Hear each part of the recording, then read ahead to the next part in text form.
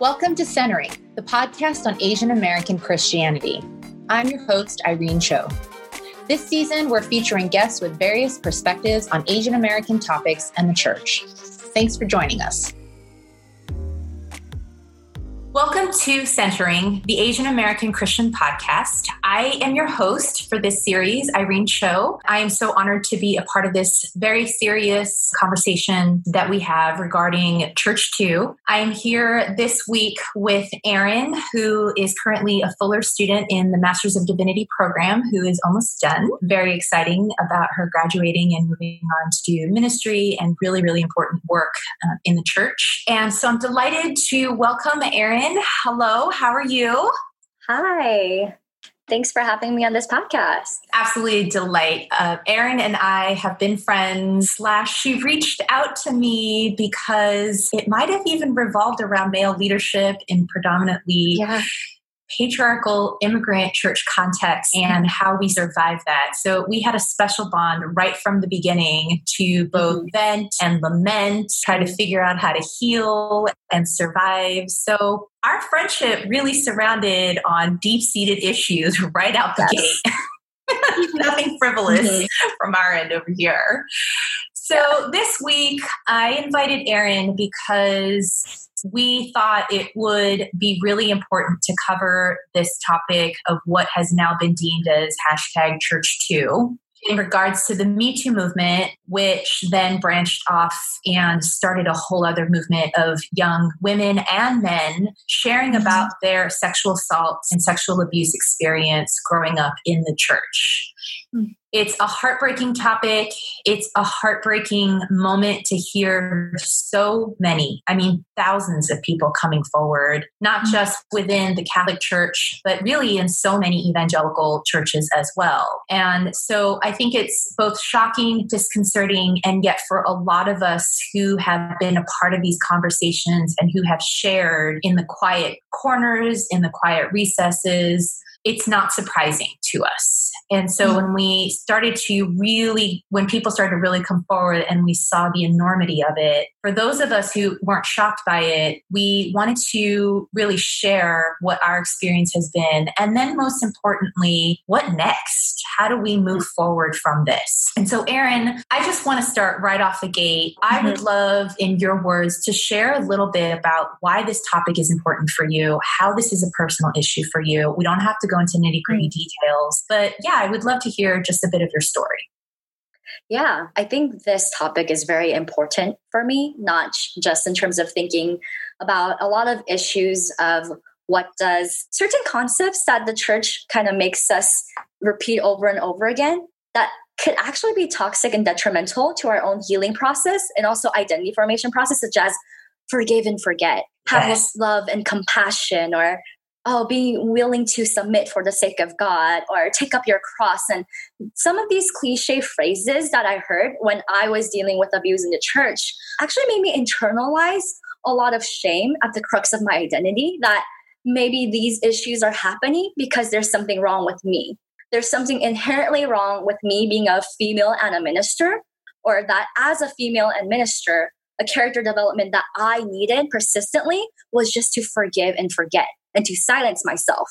So these have really tainted a lot of my own theology, not in the sense that I believe these doctrines, but in the ways how I practically live out my faith in my day-to-day life, or how I live out my faith in the context of community and the church. I think it has made me feel some great sense of acute isolation as well as shame, processing the different abuses that happened to me within the context of church, and also a lot of the male leadership's voices that kind of made me think about it in a certain way that makes me automatically process all of these as this is just something that I have to endure for the sake of God, for the sake of God's kingdom, and for the sake of growing in forgiveness and compassion. So this is why it's so important for us to actually talk about these issues and address the severity of the injustices and also the rhetoric that surrounds that sort of actually, in some sense, this is eating out our spiritual formation of who God is calling us to be, both as women and as the whole church, our identity as Christians, and all the other identities that ripple out of this. So I think it's really important for us to be talking about that. I love it. Oh my gosh, you said so many things. I'm telling you, right out the gate, we're just diving into the deep end. It's so good. The forgive and forget line, it's just so sadly prevalent. I would love for you to unpack, when we move into these dialogues, I have these thoughts in which it seems that the forgive and forget isn't necessarily centered on Jesus, who was unafraid to deal with difficult, complex, complicated situations. And yet the forgive and forget feels so bumper sticker surfacey. And how do we as a church begin to make changes, or what are some things that the church can do in the face of Church 2 to not simply gloss over and provide this bumper sticker, Jesus loves, so forgive and forget thought, theology, as you said? Yeah, that's a great question. I think that, like you said, the concept itself of forgiving and forgetting is not wrong. If anything, that is actually a teaching of Christ. And that is a very important Christian value in the ways that God forgives us of our sins. But I think the context of which this is being said, and if it's asking of victims to forgive and forget, and if that's the role of the victims primarily in the topic of abuse, I think we have to kind of locate that phrase in a greater context. So part of the even cycle of abuse happens when that is put on by perpetrator or oppressor's voices to say forgive and forget. And it's very a top to bottom approach.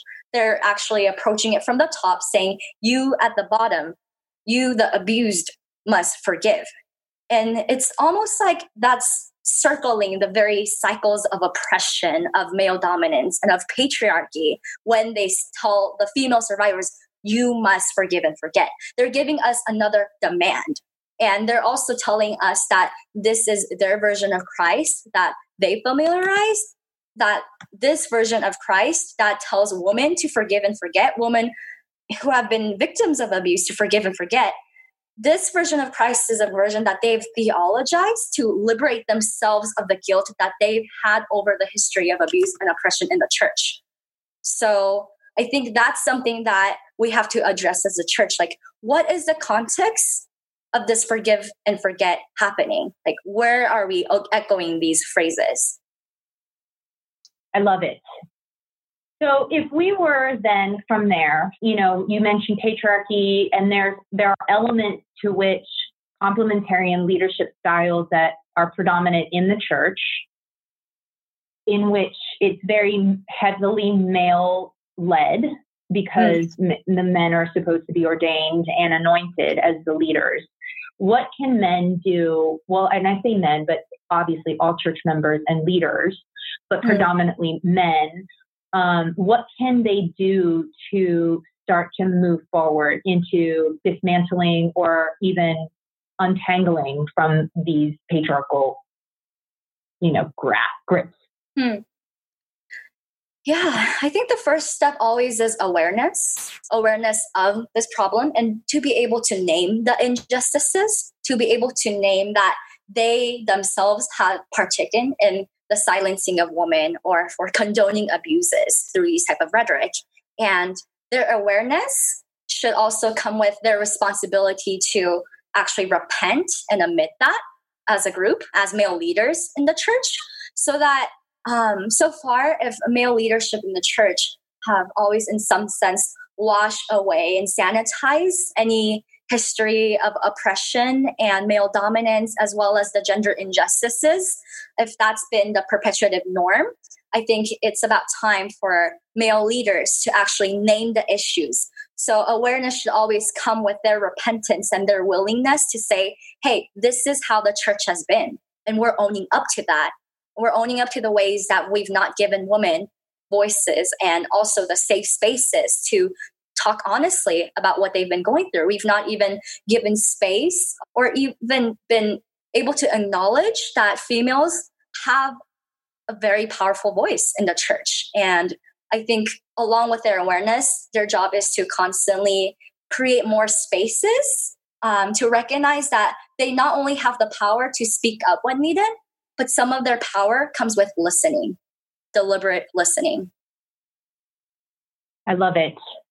Which goes into my next question. I mean, and we have these discussions in race injustice dialogues. And I feel that this happens amongst the gender issue, which the church too is very much a part of. Again, not negating that there are many men who also have a church too story. Yeah. We talk about safe spaces. And I think that for me in particular, it has taken me a long time to even allow a man to ask questions as they are starting to embark on this journey. And how do we then, as the church, allow these spaces to exist for men and leaders to begin to process and not feel, burned at the stake themselves because they are needing to ask questions? How do we provide that for men in the church?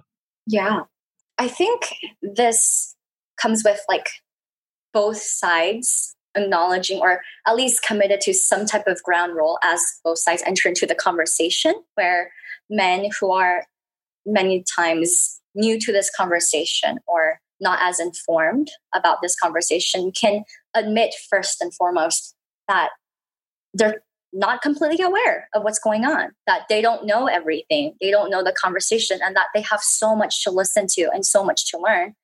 If they're aware of that, and if they can humbly admit that, I think that gives a woman the safe space to be able to say, hey, you know what? If that's where you're at, ask some questions. We're willing to have conversations about these because we can also acknowledge your awareness that you lack proper knowledge as of now where you're at. But we also want to honor that you have a desire to listen more and to learn more. And I think both sides can be able to sort of validate the very, in some sense, a little bit tricky position of them not knowing exactly what's going on and how some of their questions can even offend us or trigger us. But I think insofar as they're willing to admit that they really don't know, they lack the knowledge right now, and they need our voices, I think we could also honor their voices of questioning when they're willing to honor our voices as well. That's really good. I like that a lot. Kind of switching gears a little bit, but continuing on with this subject matter. In particular for you and I, our experience has been serving under male leadership in Korean, we're both Korean American. So we've served in a Korean American church setting. Yes. I've had to work under people who completely have questioned my calling from God, who have doubted, who have devalued me. I've worked under a supervisor who gave me an argument that women shouldn't be ordained because we have menstrual cycles. He literally said that to me and my colleague, our faces, which is so astounding. I mean, it's baffling to think that a woman would not be allowed to be ordained because of some archaic concept that a menstrual cycle is sinful or uncouth or, unclean in the words of certain Leviticus commands or decrees. One question we've talked a lot about has been, how do we as Korean American women who love the Korean church, in particular love the Korean immigrant church, how do we manage through and thrive or survive in these church settings and not just bail and leave? I mean, I bailed and left after that. I was out, but I know that I still love my people. And so how do you, as a woman who is still engaged and serving currently, under complementarial male leadership, what would be your advice and input on surviving and thriving in that kind of environment? Yeah. What's interesting is that I think I can kind of echo from your experience that they had certain views about women in ministry. They had a very rigid expectation and stereotype of why women cannot function as a ministry leader because of whatever gender stereotypes are playing in the back of their heads. And that's been the ongoing script that's been played over generations. It's both cultural and also generational. And I think along with those voices are something that we can't necessarily say they can be eradicated once and for all.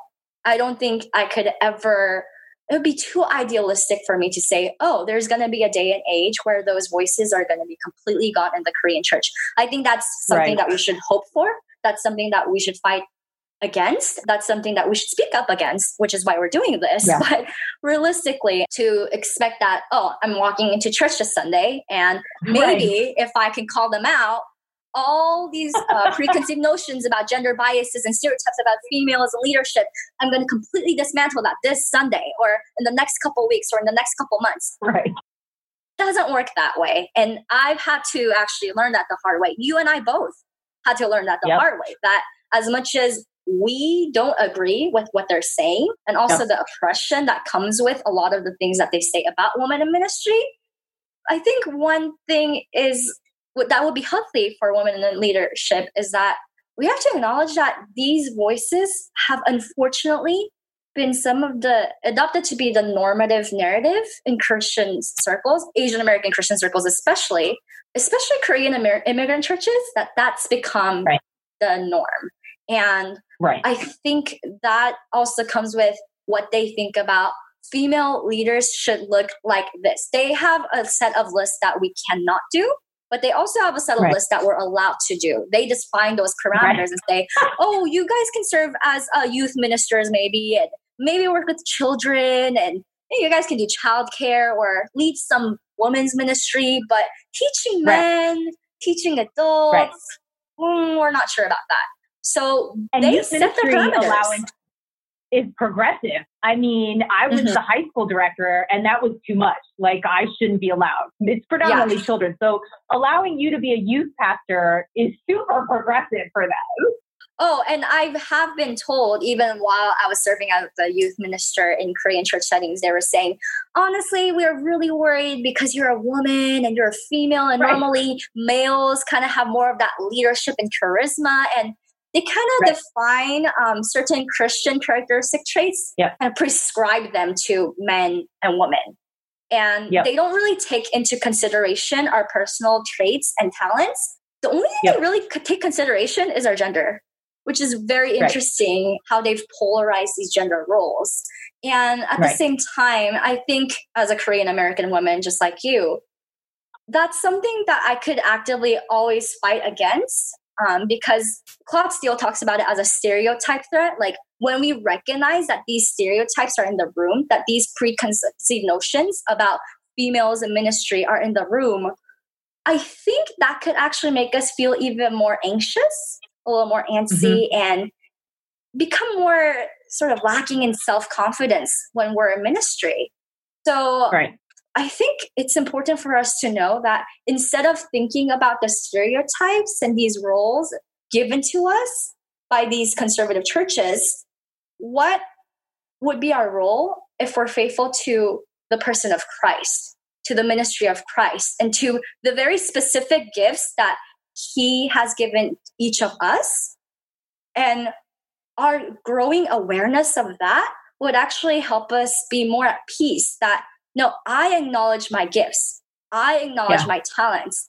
And they don't necessarily coincide with the gifts and talents that the Korean church tells me that I have, which is, oh, you can work with children as a nurturing mother. But they don't always coincide. And I think I have to recognize the coexistence of these two voices, my own faithfulness to Christ and what He has given me versus these gender roles that the churches give me. I love it. Oh gosh, it's so good. And I feel for folks who haven't gone through this complicated process. I mean, and I'm sure you would acknowledge, like, I am constantly untangling and processing and shifting even myself. I mean, I'm a little older than you. And so having gone through my leadership role during a time when the entire feminist movement really was or the second wave rather, was embarking in the early 90s, it was very much about me getting myself masculinized so that I could fit into the role. And I was sharing in this one gender panel how I was so encouraged to see Wonder Woman shifting from when I was, in leadership. It was very much like, I'm going to own my sexuality. I'm going to define it. I'm going to be masculine. I'm going to choose. I mean, it was very much the like G.I. Jane. I can do a thing that a man can do because I can be like a man. It was very much that mode. And so even my preaching style, the way that I speak when I'm up front was very, very masculine. And I was very much proud to be a tomboy. And yet you see this shift as you see women in leadership now embracing their femininity. I love Kathy Kang because she wears skirts on stage. She very much embraces her identity, being a woman, and integrating that into her leadership, integrating that into her preaching. And it's not a dualism, which was very much how I initially entered into the leadership role. And so I am continually processing how that's shifting my identity as a leader who is Korean, who is woman, who is of this age, who was single and now newly married, like these things, trying to figure out how it integrates, not categorized and separated out. And I do feel for a lot of folks where things shift as the dialogue keeps shifting because we're all journeying through this and figuring out, because we're replacing the wineskins. And that means, what does the new wineskin look like? It's innovation. And that means a lot of questions need to be asked. A lot of processing needs to happen. A lot of dialogue has to happen. And I love what you've shared here. And I want to encourage those of us who are asking these questions and who are entering into these conversations, and leaders who are listening and who are encountering, their congregants, to not be afraid to lean into the difficulty, the complexities of this issue.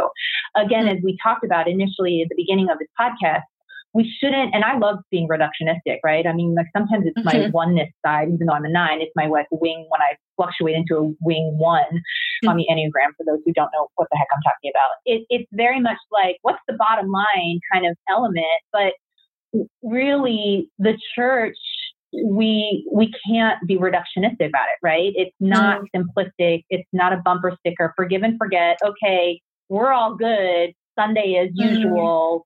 Let's get the band together and do the sermon. And so I think really we as a church need to lean into the complexities of our human stories, each person and their journey, what it means that you're a survivor, what it means that you're coming into these spaces with trauma, what it means that you're coming into these spaces as a leader who is mentoring and guiding, and the complexities of us being people as humans, that we're sexual beings, right? That we do have hormones and we have physiological needs and desires and fluctuations and all of that. And I think for us as a church, we've been wanting to avoid all of that. And we need to begin to shift into leaning into it and figuring out what that actually means.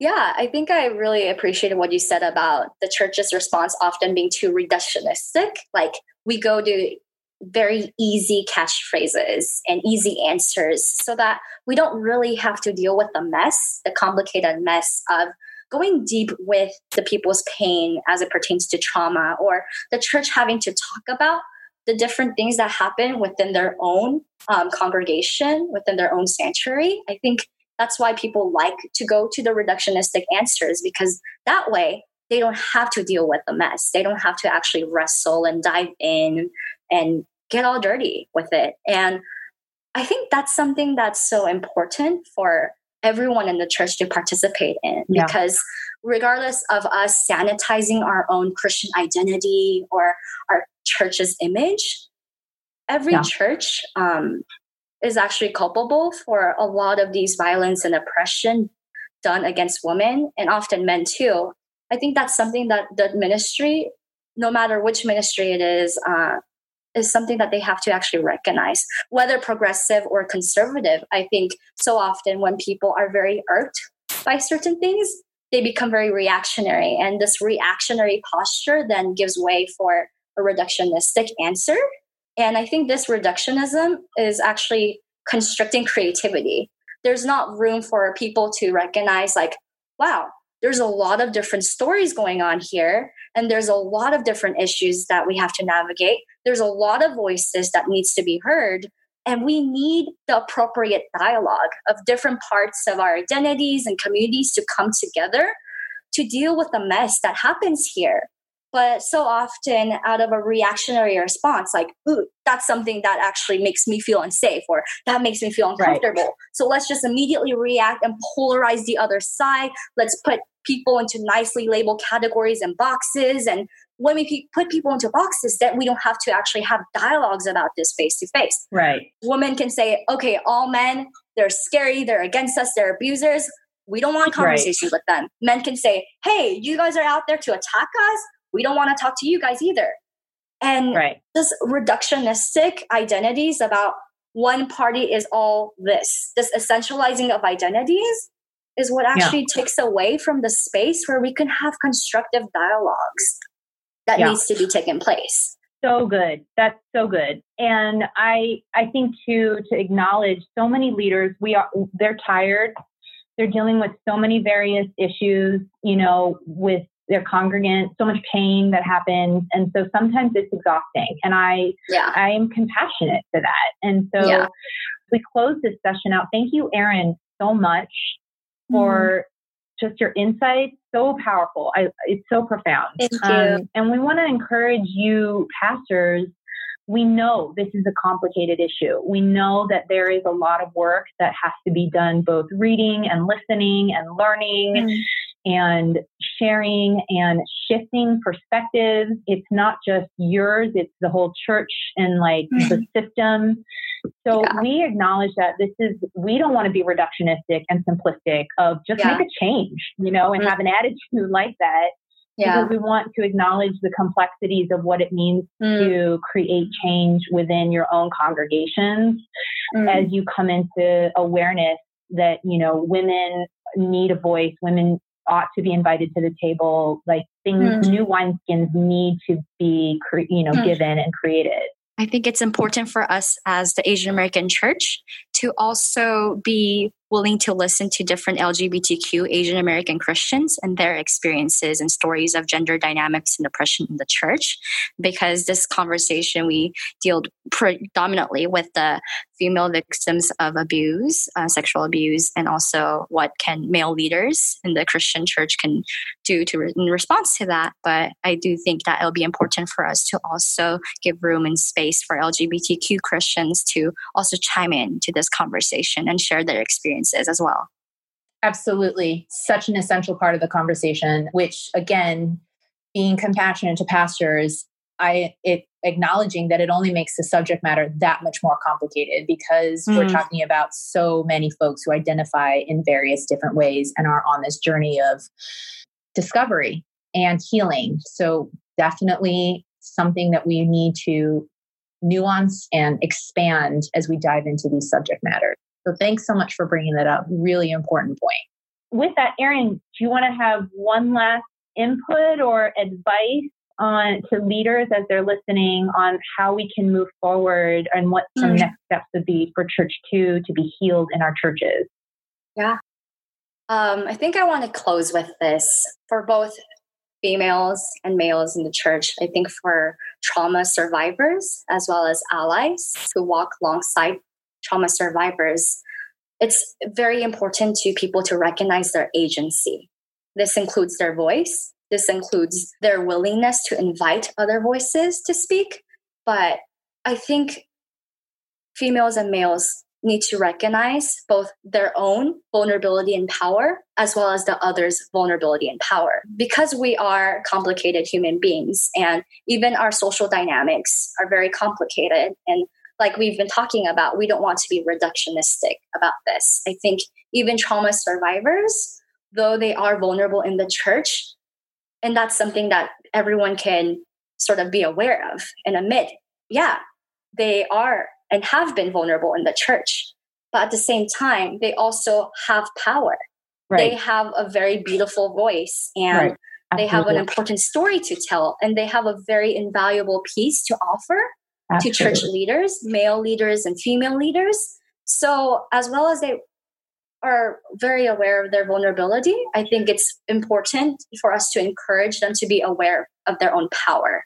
And even as we're aware of the dynamics of the full gender dynamics that does partake in churches, and so often not in oppressive ways against women, I think it's important for us to also recognize that there is vulnerability, but there's also power in women's voices. And that's why it matters that we continue to speak up. But it's also important for us to recognize that male leaders and also other male figures have been vulnerable to different lies, to different cultural stories and narratives that kind of attack their own insecurities and their own needs to feel like, I have to protect myself. I have to protect my male identity. I have to protect the system. And they also have been vulnerable in some ways to that type of insecurity and shame that makes them become even more, in some sense, aggressive towards that toxic masculinity. So I think it's important for us to recognize that both sides have invaluable gifts and power, and both sides are also vulnerable towards different cultural sins. I love it so much. Thank you, Erin, seriously, for your time and your insights and your wisdom. Please don't forget to join us next week on Centering with the Asian American Center podcast as we continue to dive into these extremely difficult and complex topics in regards to the Asian American church and community. This is Irene. Thanks so much for joining us. Thanks, Erin, for your time. Thank you. We'll see you next week. We're all about community at Centering. We invite you to join the conversation by sending your comments and questions at centeringpodcast@gmail.com. Also, be sure to visit our website at centered.today for a list of other shows and resources. This episode is produced by Jason Chu, edited by Carl Catedral, with music by Mark Redito. I'm your host, Irene Cho. And above all else, we want to remind you that God embraces all of who you are.